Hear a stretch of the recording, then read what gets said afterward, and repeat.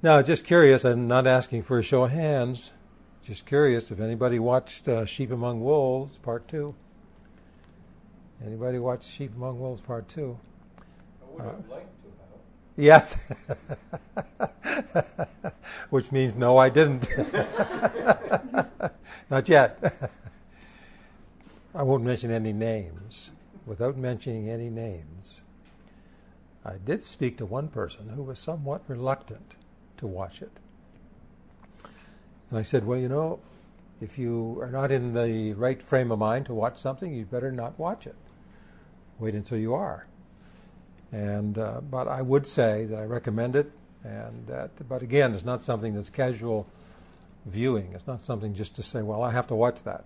It's something that you need to come and prepare yourself to watch, but it has a tremendous message to it, and it's very informational. Aside from being informational, those from the West who have drawn close to the church in Iran, the emerging, rapidly growing church in Iran, their observation is that it is most like, and of course they've never seen the early New Testament church, but we all have an idea of what the original New Testament church was like. And many of those from the West observed that this has got to be as close to the original New Testament church as anything they could imagine. And that is really something, saying something. So take your time, but it's there to be watched. They made a point of wanting to make it freely available to everyone. In the past, I think when they've released a film, they have sold it for a period of time, and then before releasing it for, free. This time they determined that this was something they could not sell. They must release it free.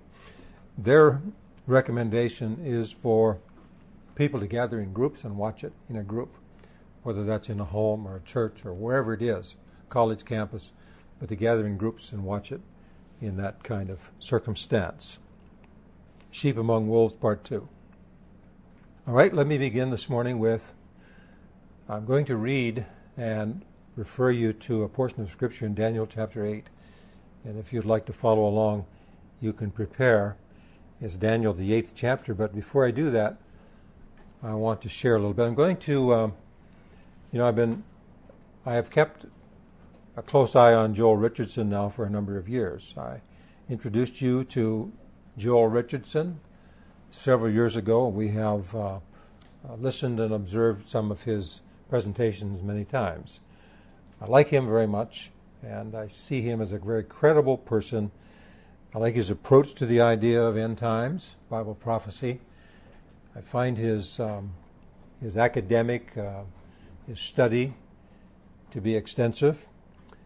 He is not abandoning study, the approach to good old-fashioned study of the Scriptures before arriving at conclusions. He's not, as I would say, he's not dogmatic to a point where he has a certain point of view and refuses to have it altered by anything. He's not a kind of an approach whatsoever. So I admire his approach, enjoy his study in that approach, academic approach to it, as well as his spiritual approach to the Scriptures. So I want to share you a little bit from one of his recent presentations on Iran this morning. But let me begin with this. Supposing before you went to sleep at night there was a weather forecast, and the weather forecast said that there was going to be high winds, a little bit like we had last night maybe, high winds developing overnight. Along with those high winds was coming in a cold front, and you're going to have snow, significant amounts of snow. High winds and snow coming in overnight, and you put your head down on your pillow and cried. and while you were crying, you made this observation. You said things are going to look very different in the morning. Things are going to look very different in the morning. Anything that isn't tied down is likely going to be in a different location. Things that are right side up now may be upside down then. Things are going to look different. There's going to be white on the ground. There's going to be drifts. Things are going to look very different in the morning. And I think this analogy is appropriate because I mentioned several places in the world. And the first place I'd like to mention is Saudi Arabia. And what is that going to look like? Can I say in the morning?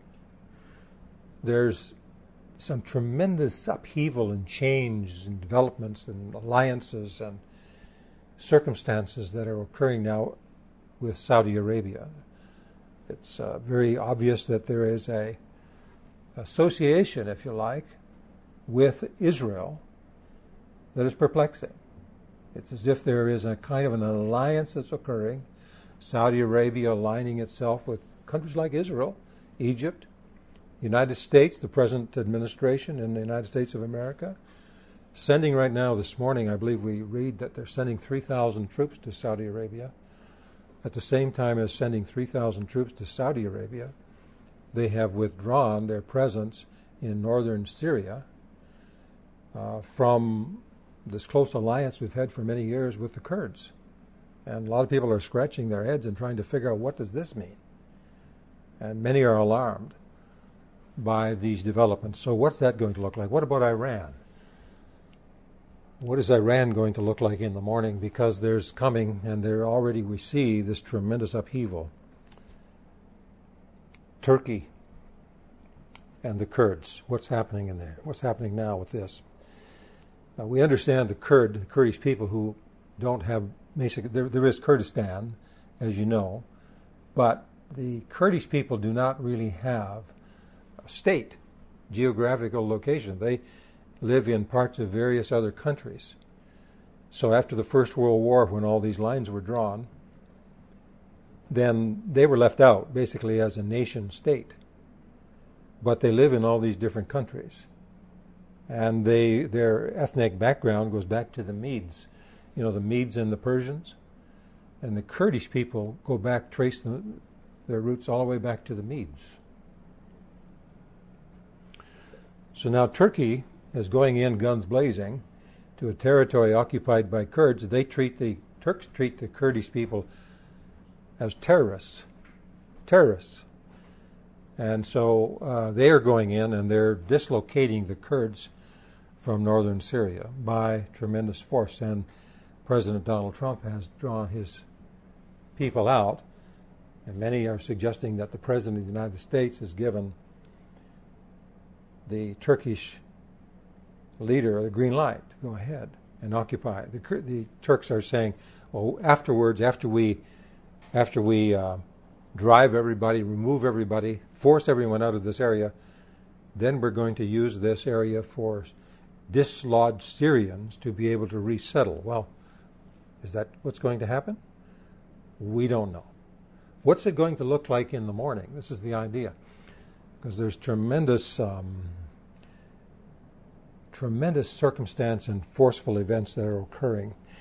You know, it's kind of interesting. I find the IDF, the Israeli Defense Forces, are asking their government to give some assistance to the Kurds. You see, there are many people, reasonable people in the world, who see the Kurdish people as the most dedicated fighters against ISIS over the last number of years. And they were on the ground, very courageous people. You see, the women fight along with the men. You know that in the Kurds? Some of the women are very ferocious, battle-hardened warriors. And they have done a great deal to overcome and remove ISIS from its the geography that it controlled for a number of months. You'll find that it's kind of perplexing. I read a quote just recently that President Trump was quoted as saying, and I like to be very careful about what I say because I don't always know if the quotes are accurate and don't always know the context of the quotes.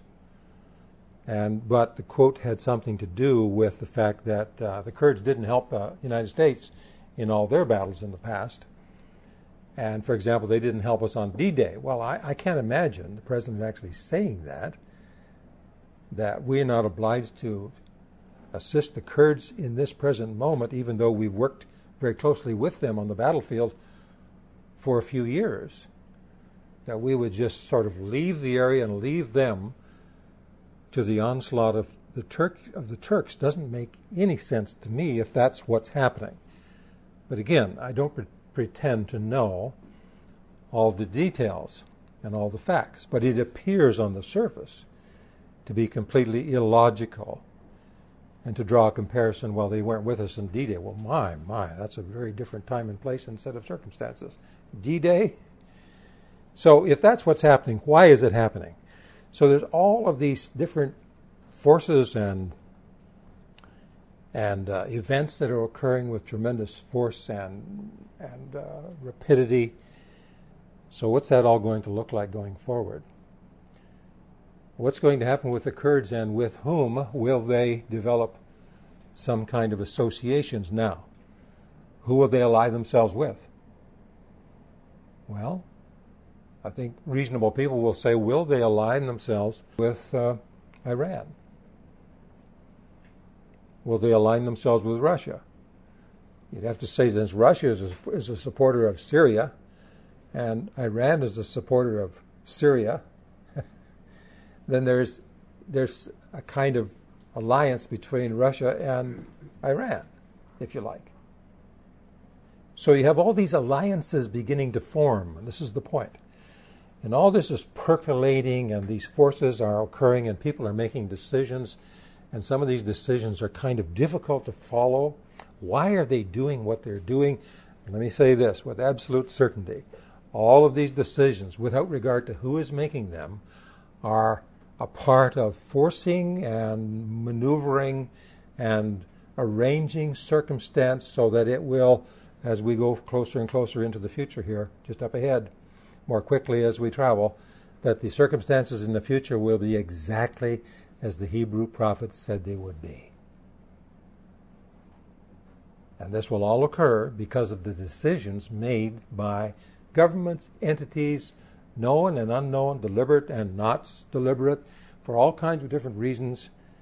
And yet we're moving so quickly now, you can tell that we're moving more quickly. You look out the window and you can tell we're moving rather rapidly. When you see yourself moving rapidly, you know you're going to get to the destination more quickly than otherwise you would. That's the feeling we have. That's what's happening. So what's it going to look like in the morning? That's the question. What's it going to all look like in the morning? So, do we have all the answers to all these questions? No, we don't. And it's not good for us to become so dogmatic about certain things. There are other things that we know with absolute certainty. Let's be dogmatic about those. But let's not be dogmatic about things that we don't know with absolute certainty. What's going to look like in Israel in the morning? What's happening in Israel? They can't form a government. They're having very tremendous difficulty in even forming an alliance as a government. What's going to happen with Benjamin Netanyahu? What's going to happen with him? Is he going to stay on, or is he going to fall? And as he falls, after he falls, is he going to be prosecuted and charged with criminal offenses? You know, what's happening in Israel?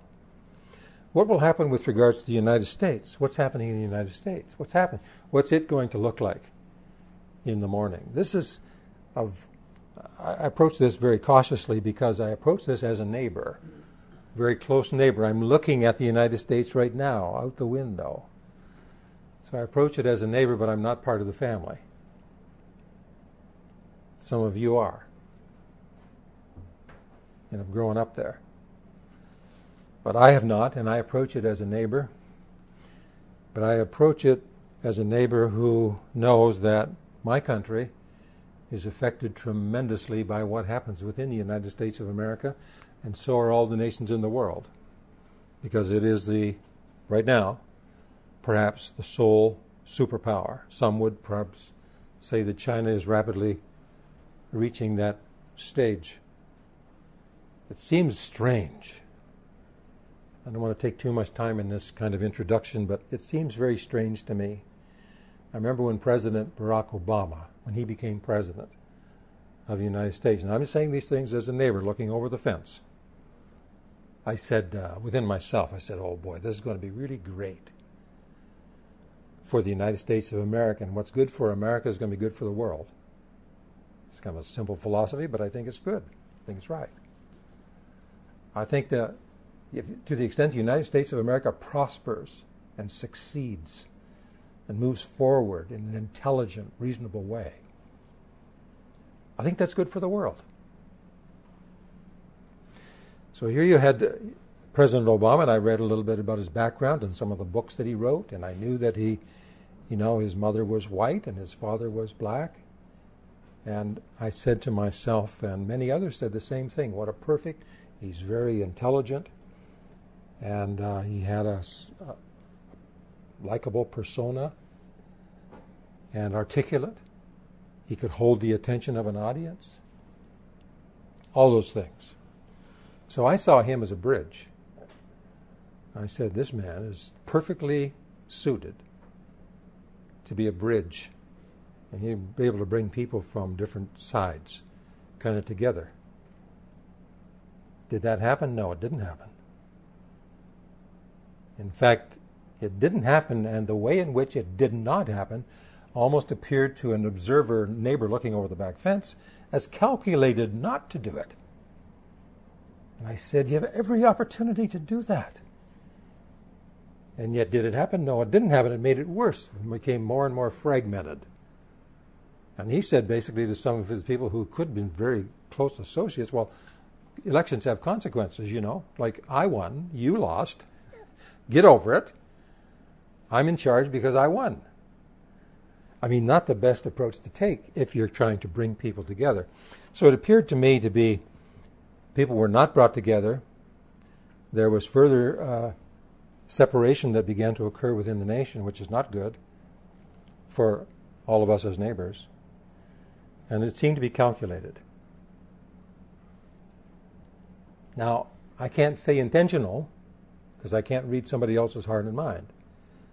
Calculated is a little different word. President Donald Trump came along, and he's a businessman, and he's not a politician. That idea is very attractive to many people. And we all have our hopes high, and I say to myself, this is a great opportunity for this businessman to grow into the office as President of the United States. He'll grow into this office. And won't that be good? If the nation prospers, the United States prospers, then the whole world will prosper. He'll be able to be a barrier to some of this radical thinking and ideology that is taking over the country, trying to change the fabric of the nation. Oh, this is horrible, I said, as a neighbor looking over the back fence. And yet things are becoming more divided than ever. And it appears to the neighbor looking over the back fence as if it's calculated. Because some of these things that happen appear calculated to divide rather than to bring together. It seems as if it's a war. It seems as if it's a civil war. What's it going to look like in the morning? What's it going to look like in the morning? What's it going to look like in November, the latter part of November 2020? What's it going to look like then? And what's it going to look like to Israel when the time comes when the interest of the United States of America may not align itself exactly with the interest of the state of Israel? What's going to happen then? And is somebody going to stand up and say, well, they didn't fight with us on D-Day, so therefore we don't need to stand with them now? Some absurd statement such as that.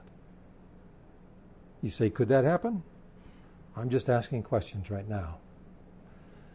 What's it going to look like in the morning? Because Joel Richardson brings a kind of a unique interpretation, I would say, presentation of Daniel chapter 8. And I would like to have him present that for us this morning. But let me go with you to Daniel chapter 8 and just go through the chapter a little bit here. Daniel is in Persia, and that's Iran today. Will there be a realliance between the Medes and the Persians? These are questions. What's this going to look like?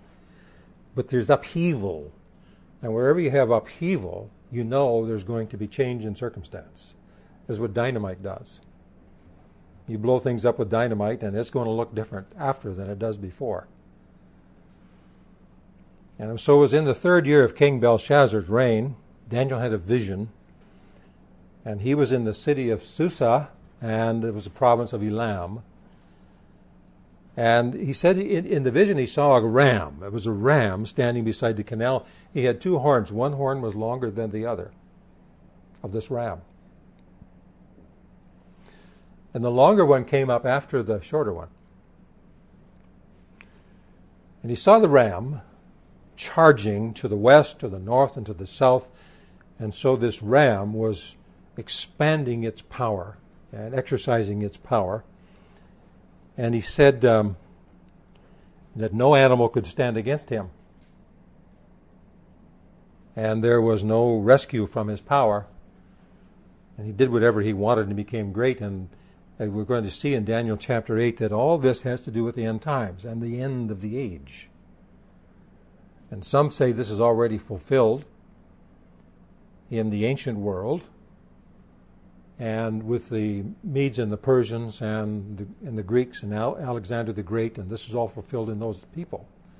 And others say, well, there's a type of it fulfilled in them, but the antitype or the big picture fulfillment will be at the very end of the age. And others say all of this has to do with the end of the age. Just different ways of thinking and looking at it. Joel Richardson will fall among the latter group that says he has come to believe, although he's not dogmatic about it, that it has to do with a fulfillment at the very end of the age. So for a period of time, this ram is going to have its way.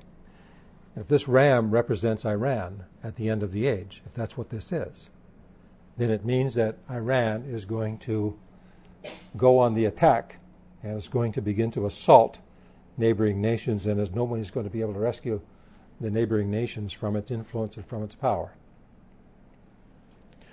Then in the vision he said he saw a male goat. Now the male goat comes after this ram has had opportunity to devastate surrounding neighbors.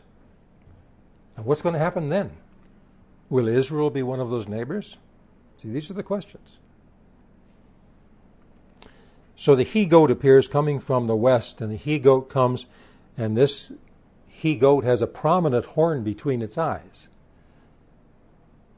And this he-goat now, coming from the west, attacks this ram, overcomes the ram, tramples the ram down into the ground.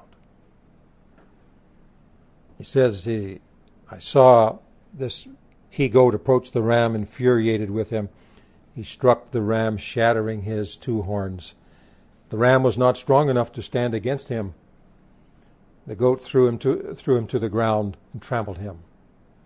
And there was no one to rescue the ram from his power. If the ram is Iran, if this happens at the end of the age, then this means Iran is going to be trampled. So what's this going to look like in the morning? And he says in this vision he had, the goat became a great power. But as he came to the ultimate height of his power, it says the large horn was shattered. And in the place of the large horn there came up 4 other horns. And from one of those 4 came a little horn. Now listen to the language from this little horn. It says, from one of them a little horn emerged and grew extensively towards the south and the east and towards the beautiful land. Is that Israel? It grew as high as the heavenly host and made some of the stars and some of the hosts fall to the earth and trampled them. This is something not just physical, but this is also spiritual.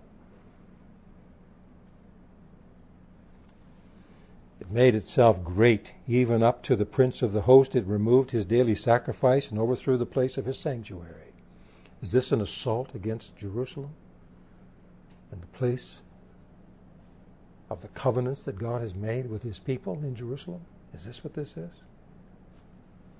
It says, because of rebellion, a host together with the daily sacrifice will be given over.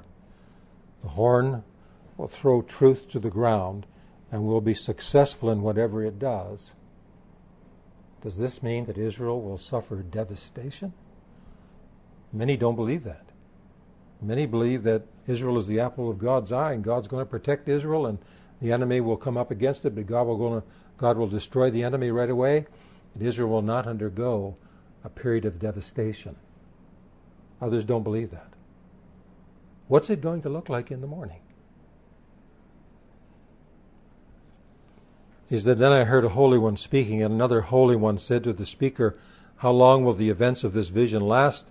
The daily sacrifice, the rebellion that makes desolate, abomination of desolation in the King James, and the giving over of the sanctuary and of the host to be trampled. And he said to me, for 2,300 evenings and mornings, 2,300 days.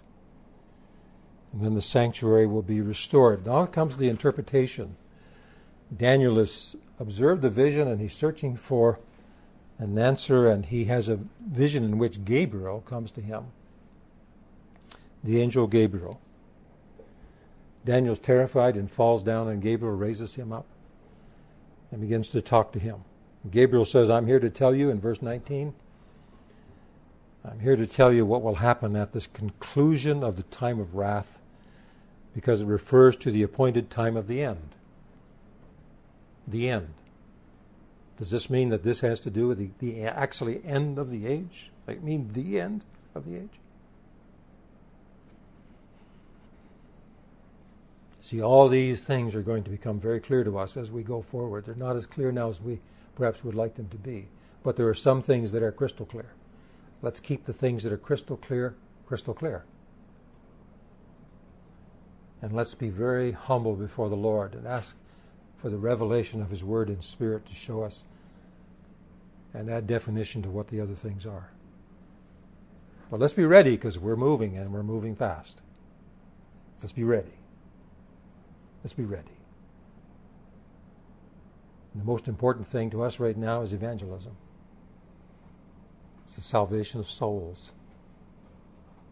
And it's our own spiritual welfare to be in a position where the Lord can use us by His Spirit. And what good is evangelism if we can't be used effectively in it? Right? Evangelism is the key. All roads lead there. To be used by the Spirit of the Lord and to present the Word of the Lord, then we need to be prepared and equipped. So Gabriel said, I'm here to tell you what will happen at the end, and this is all appointed for the time of the end, he said. The two-horned ram that you saw represents the kings of Media and Persia. Okay, this is guaranteed. This is it. It's Media and Persia. What does this have to do with the Kurds at the end time? I'm asking questions. What's that going to look like in the morning?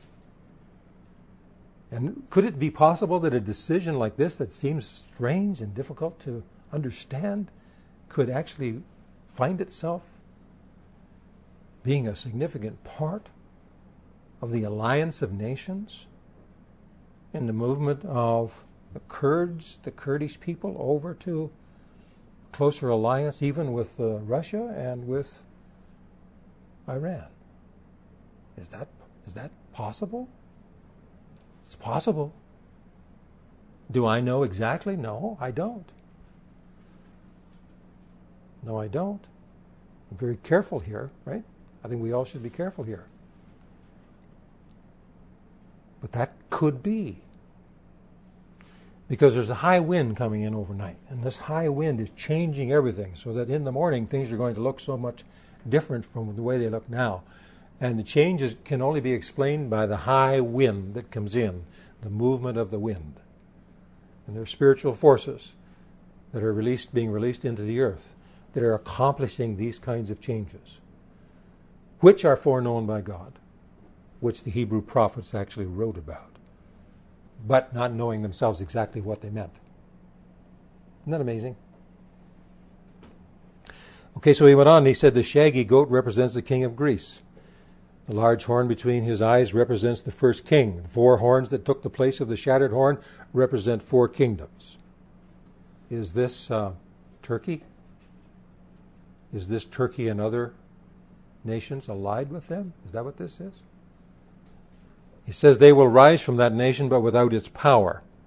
Near the end of their kingdom, kingdoms when the rebels have reached the full measure of their sin, an insolent king skilled in intrigue. Now this is most Bible prophecy teachers, students of Bible prophecy agree that this is referring to the Antichrist at the end of the age. Even though there's some variation in interpretation among them, this is him. It says his power will be great, but it will not be his own. He will cause terrible destruction and succeed in whatever he does. He will destroy, listen to this, he will destroy the powerful along with the holy people. He will cause deceit to prosper through his cunning and by his influence, and in his own mind he will make himself great. He will destroy many in a time of peace. He will even stand against the Prince of Princes. Yet he will be shattered.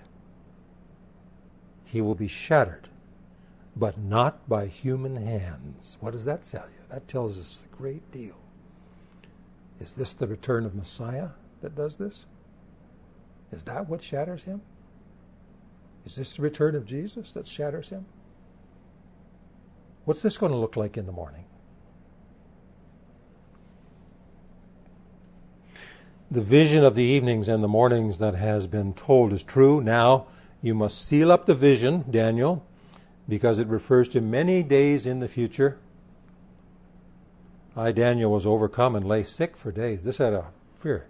Daniel was no weak person. I mean, Daniel, you know how strong Daniel was. This absolutely just turned Daniel inside out. He was sick for many days, for several days, and then I got up and went about the king's business. He's in Persia, right? He said, I was greatly disturbed by the vision and could not understand it. I couldn't understand it. Well, there's a lot of different understandings of it. I'll present to you now Joel Richardson's presentation, and he will focus largely on this chapter in Daniel in his understanding of this presentation. All right, Pat? Now, in this week's episode, I'm standing here right now in absolutely beautiful, stunningly beautiful Iraqi Kurdistan. But I want to talk today just about some of the potential prophetic implications. Now, we're here, it's June of 2019. First time I was up in this region was actually January 2015, so it was cold. We've got beautiful weather right now. January was really cold, and sat up in a friend's loft up at the top of their house, and we opened the Bible up and looked at Daniel 8.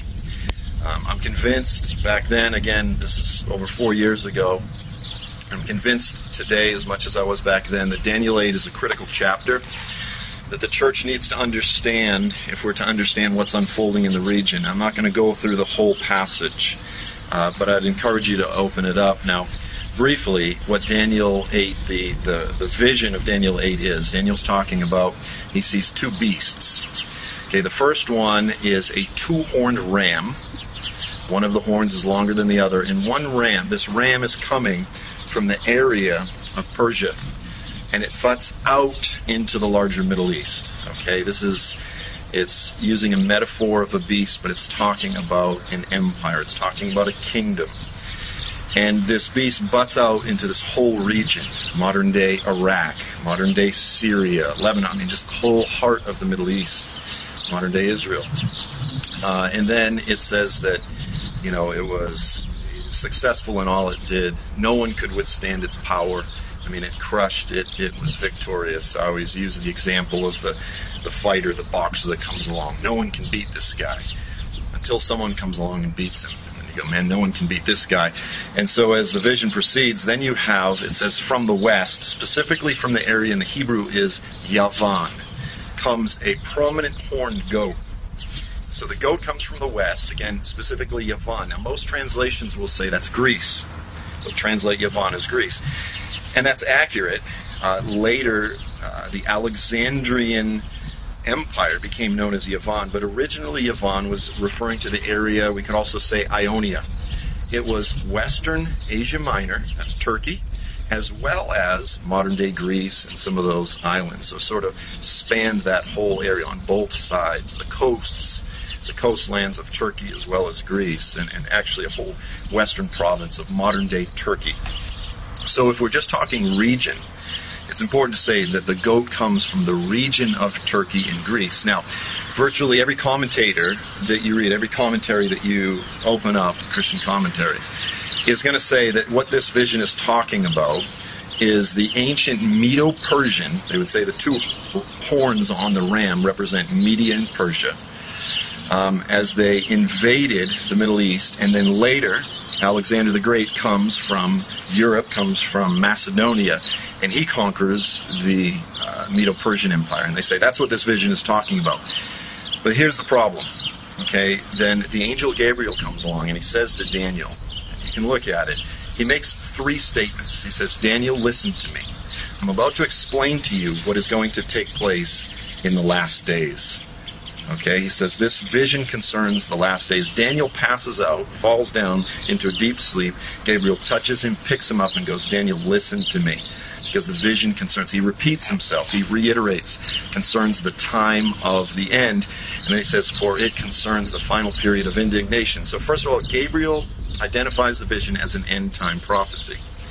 So here's the question for interpreters. Does the vision begin with the events and history of Medo-Persia and Alexander the Great, and then sort of bleed into, as a foreshadow, bleed into and begin and shift and begin speaking about the last days? Because then what happens is when this prominent horned, this singular horned, this unicorn goat defeats the ram, okay, again, Alexander the Great, then the prominent horn is broken off. They say, well, that was Alexander the Great. And then in place of the singular horn comes four horns. So they say, well, these are the Diadochi. These are the successors to Alexander the Great. And they look in history. They say it was Lysimachus, Cassander, Ptolemy, and Seleucus. They go, this Alexander's four generals.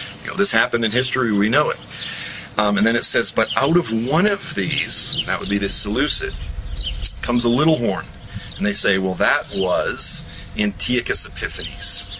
And Antiochus Epiphanes was a foreshadow, a type of the Antichrist.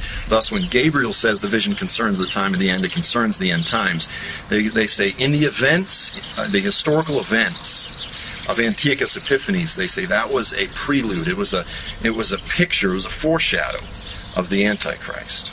Okay, so that's the most common futurist evangelical Christian interpretation. And what I suggested 15 years ago, and what I still think is a very solid option. Now, let me say this. I am not 100% convinced that this is the case. But I think it's a very solid interpretation. And let me say this.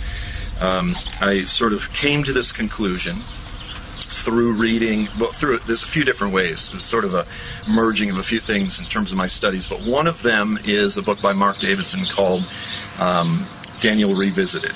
I sell it on my website. I'd encourage you to get a copy if you've never read it.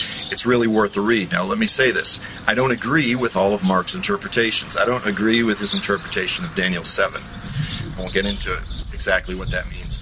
I don't agree with a handful of his interpretations, but I think his interpretation of Daniel 8 is worth consideration.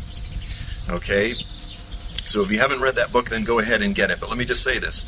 What we're talking about is what I call the consistent futurist interpretation of Daniel 8, which means this, is that when Gabriel says to Daniel, this vision concerns the time of the end, he's not talking about events in history that bleed into the last days, that sort of just are a prelude, but that the entire vision itself is actually an end-time prophecy.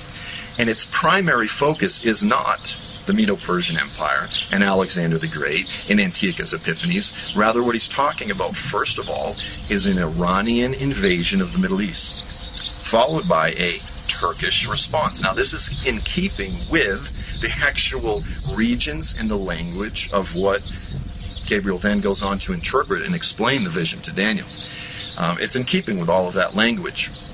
And then whoever the leader of this Turkish response, and it calls him, by the way, the first king of the Avan, whoever that is, he dies. Shortly after the invasion, he dies.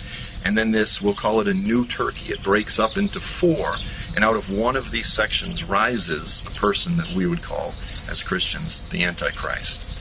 So if indeed this is the case, then when we see events right now, when we see tension with Iran, when we see Iran potentially looking to stop the flow of oil, I think it's about a quarter to a third of the world's oil flows through the Gulf of Hormuz, in an attempt to collapse the global economy and this sort of thing, we go, okay, this is something we should pay attention to. We don't say, this is that. I always want to be careful about jumping the gun. We don't say, this is that. We say, could this be that? Let's look at it in a responsible way. Let's pay attention. Let's see if these things begin to unfold. And if so, we need to be watchful and paying attention. We need to be so careful as Christians not to be the boy that cries wolf. This is that, this is that, this is that. Because most often it's not that.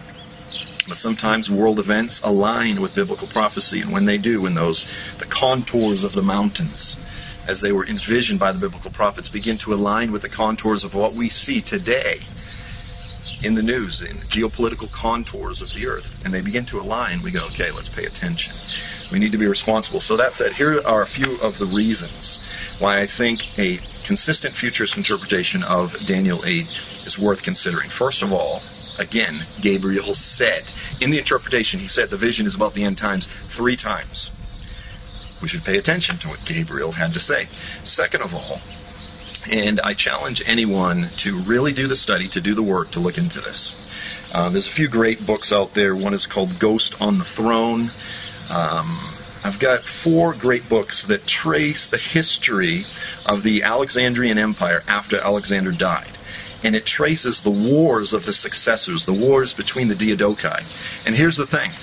After Alexander died, there were not 4 divisions of his empire. Initially, there were like 25, 26. And then after a few years, it came down to where there were 5. And there were 5 major divisions, as well as a handful of other smaller divisions, for well over 20 years. It was like 22 some odd years before one of these generals finally died, and then it was down to 4. But here's the thing. And this is after what's called the Battle of Ipsus. This is like 23 years after Alexander dies. And a guy named Antigonus got killed. Antigonus Monophthalmus, they called him. He was Antigonus the One-Eyed. Not because he only had one eye, because he lost one eye. He's kind of like John Wayne in the movie True Grit.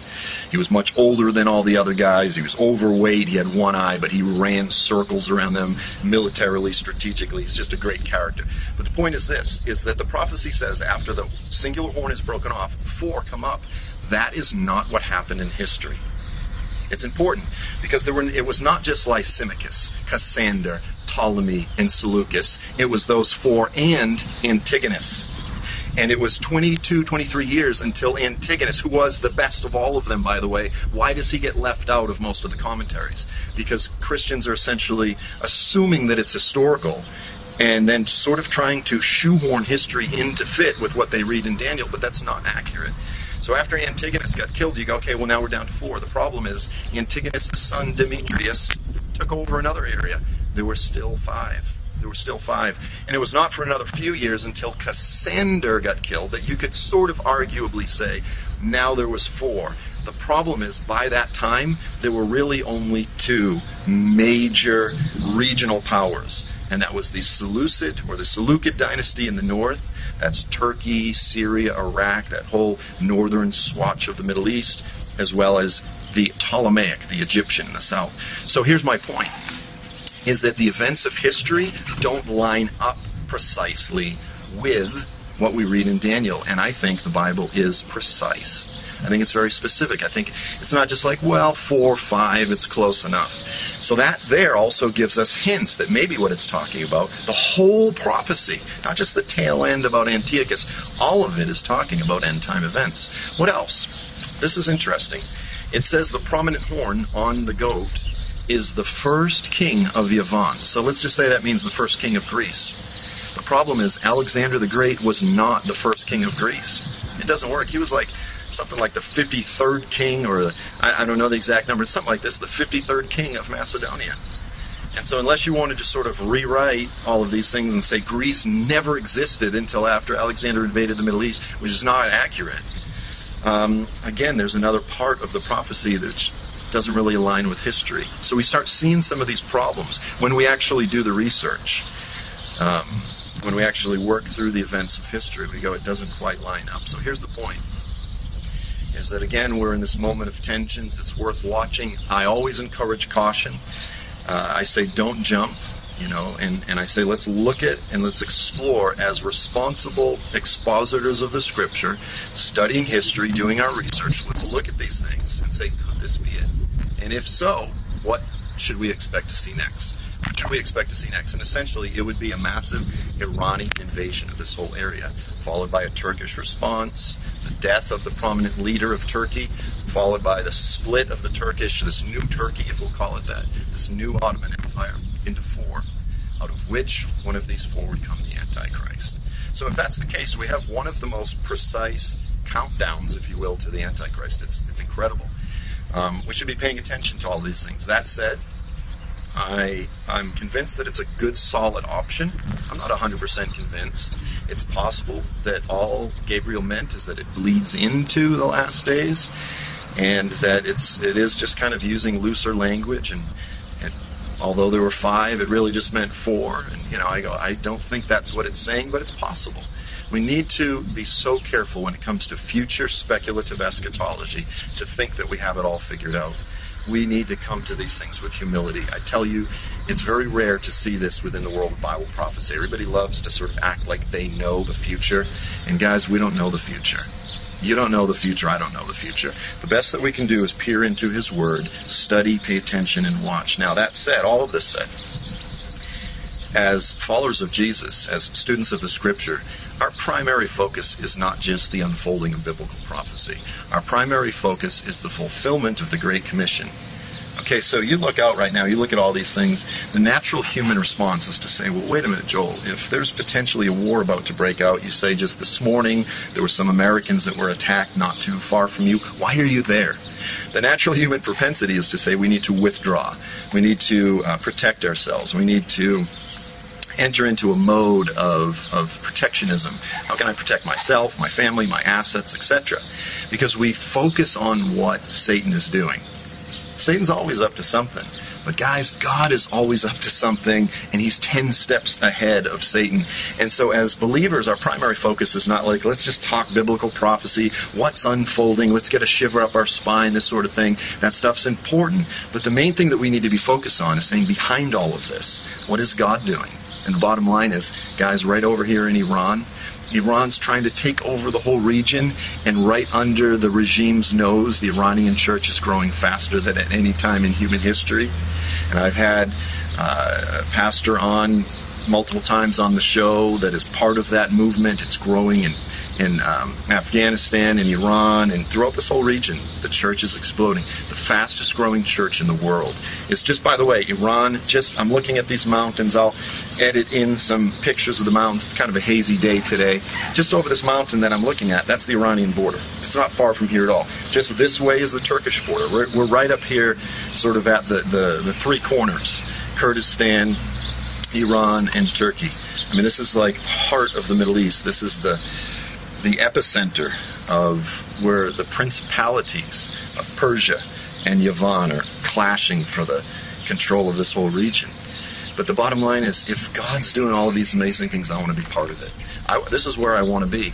And so as Christians, as the closer that we approach the times of chaos, war, we need to be focusing more on what God is doing, and then constantly asking ourselves, and this is what I always want to encourage anyone that listens to me, anyone that watches these programs, I want to encourage you all, constantly be asking the Lord, Lord, what are you doing? And oftentimes it requires a little bit of a peek behind the curtain, because everybody loves to focus on the negative and not the positive. We should be focused much more on the positive, and then say this, Lord, where is the opportunity? Where is the divine gospel opportunity? How can I participate? How can I support what you are already doing? So I'm up here right now with FAI, Frontier Alliance International, working throughout this whole area, doing humanitarian and gospel work. And it's a blessing, it's a privilege for me to partner with FAI. I always encourage any of my viewers, if you want to partner with what the Lord is doing throughout this area, you want to partner, you can partner with FAI. If you want to partner with GCM, the underground church movement. You can partner with GCM. You can pray. You can connect with them on a relational level. You can get personally involved. You can support them financially. There's a lot of different ways that you can connect. These are two of my dearest friends, and it's my family. And so I love to connect the heart of my hearts with those of you that are my friends and viewers, and because I love to pull everybody into things that God is doing in the earth. Amen? So I just wanted to do a sort of a quick little update overview since I'm here in beautiful Iraqi Kurdistan. I look forward to seeing you all next time. Until then, I'm Joel Richardson. This is The Underground. Just before we dismiss, maybe I could just add another thought. One of the things that first kind of raised my attention when I heard about Sheep Among Wolves Part 2 was when they began to talk about, in Iran, for example, this emerging church in Iran, and how it's led primarily by women. And I thought, I'm not against women, but I know there's a movement in the West that I consider to be secular, humanistic, that has an evil spiritual base behind it to advance feminism, and a view of feminism that I think is not healthy, not conducive to biblical understanding. It's a rebellious attitude, and so on. And I thought, I hope this is not something that's disguised, dressed up, that's not good, and so on. It's just thoughts in my mind. Then as I looked at it further, more deeply, and a little bit more like that, one of the things that really, and I'll just mention this to you, one of the things that really kind of added to my thinking on this was that in Iran, the country of Iran, it says the vast majority of women, females, are abused. What? The vast majority of women in Iran are abused. They don't have rights. But not only that, they are abused, sexually abused, from little children, sometimes by members of their own family, including their fathers and uncles and so on. This is the kind of thing that some people don't want to watch this film because they don't want to hear about this, because it's heavy to hear. But it's the reality. Now you have in that where the emerging church, then, there is a tremendous victory, spiritual victory, that is happening in the lives of women. And overcoming all that opposition and satanic abuse that they have suffered, and overcoming that and rising up in the name and the person relationship of Jesus and walking in victory. Walking in tremendous victory. And the result of the victory that they walk in is to be leadership in the church, which is just, you think of the number of ladies that you know in your own families who were instrumental in your spiritual journey and pilgrimage. I can see more women who were as influential in my life in the past as men. Sometimes the women will be more, in certain ways, more influential than men will be in your life. That's what's happening in Iran. And then they said, but don't think that this is a feminism movement like you have in the West. It's not like that. It doesn't have the same spirit to it as that at all. These women are very not obedient, but submissive and respectful of their husbands, because they read in the Scripture, they read in the Bible, that they are to submit themselves to their husbands, and they do. But at the same time, they are fearless when it comes to the truth that they also read in the Scriptures, the way that they should live and conduct themselves in this world. And the fruit of that is tremendous leadership in the spirit. And remember now that the Christian community in Iran is not this pyramid structure. It's not a structure where you have a bunch of people leading at the top of the pyramid and their word is filtering down to everybody down underneath. It's not like that. So I think it would be, it's good to mention that what I get back after I look into this a little more is not a concerning idea that the same kind of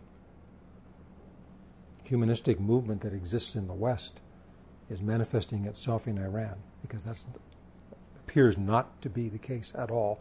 Nothing could be further from that. That's not the way it is. So, in any event, the Lord bless you and enjoy your. I don't know how many are staying for lunch today. I guess I don't know, but whoever is, enjoy your meal and fellowship together. Amen.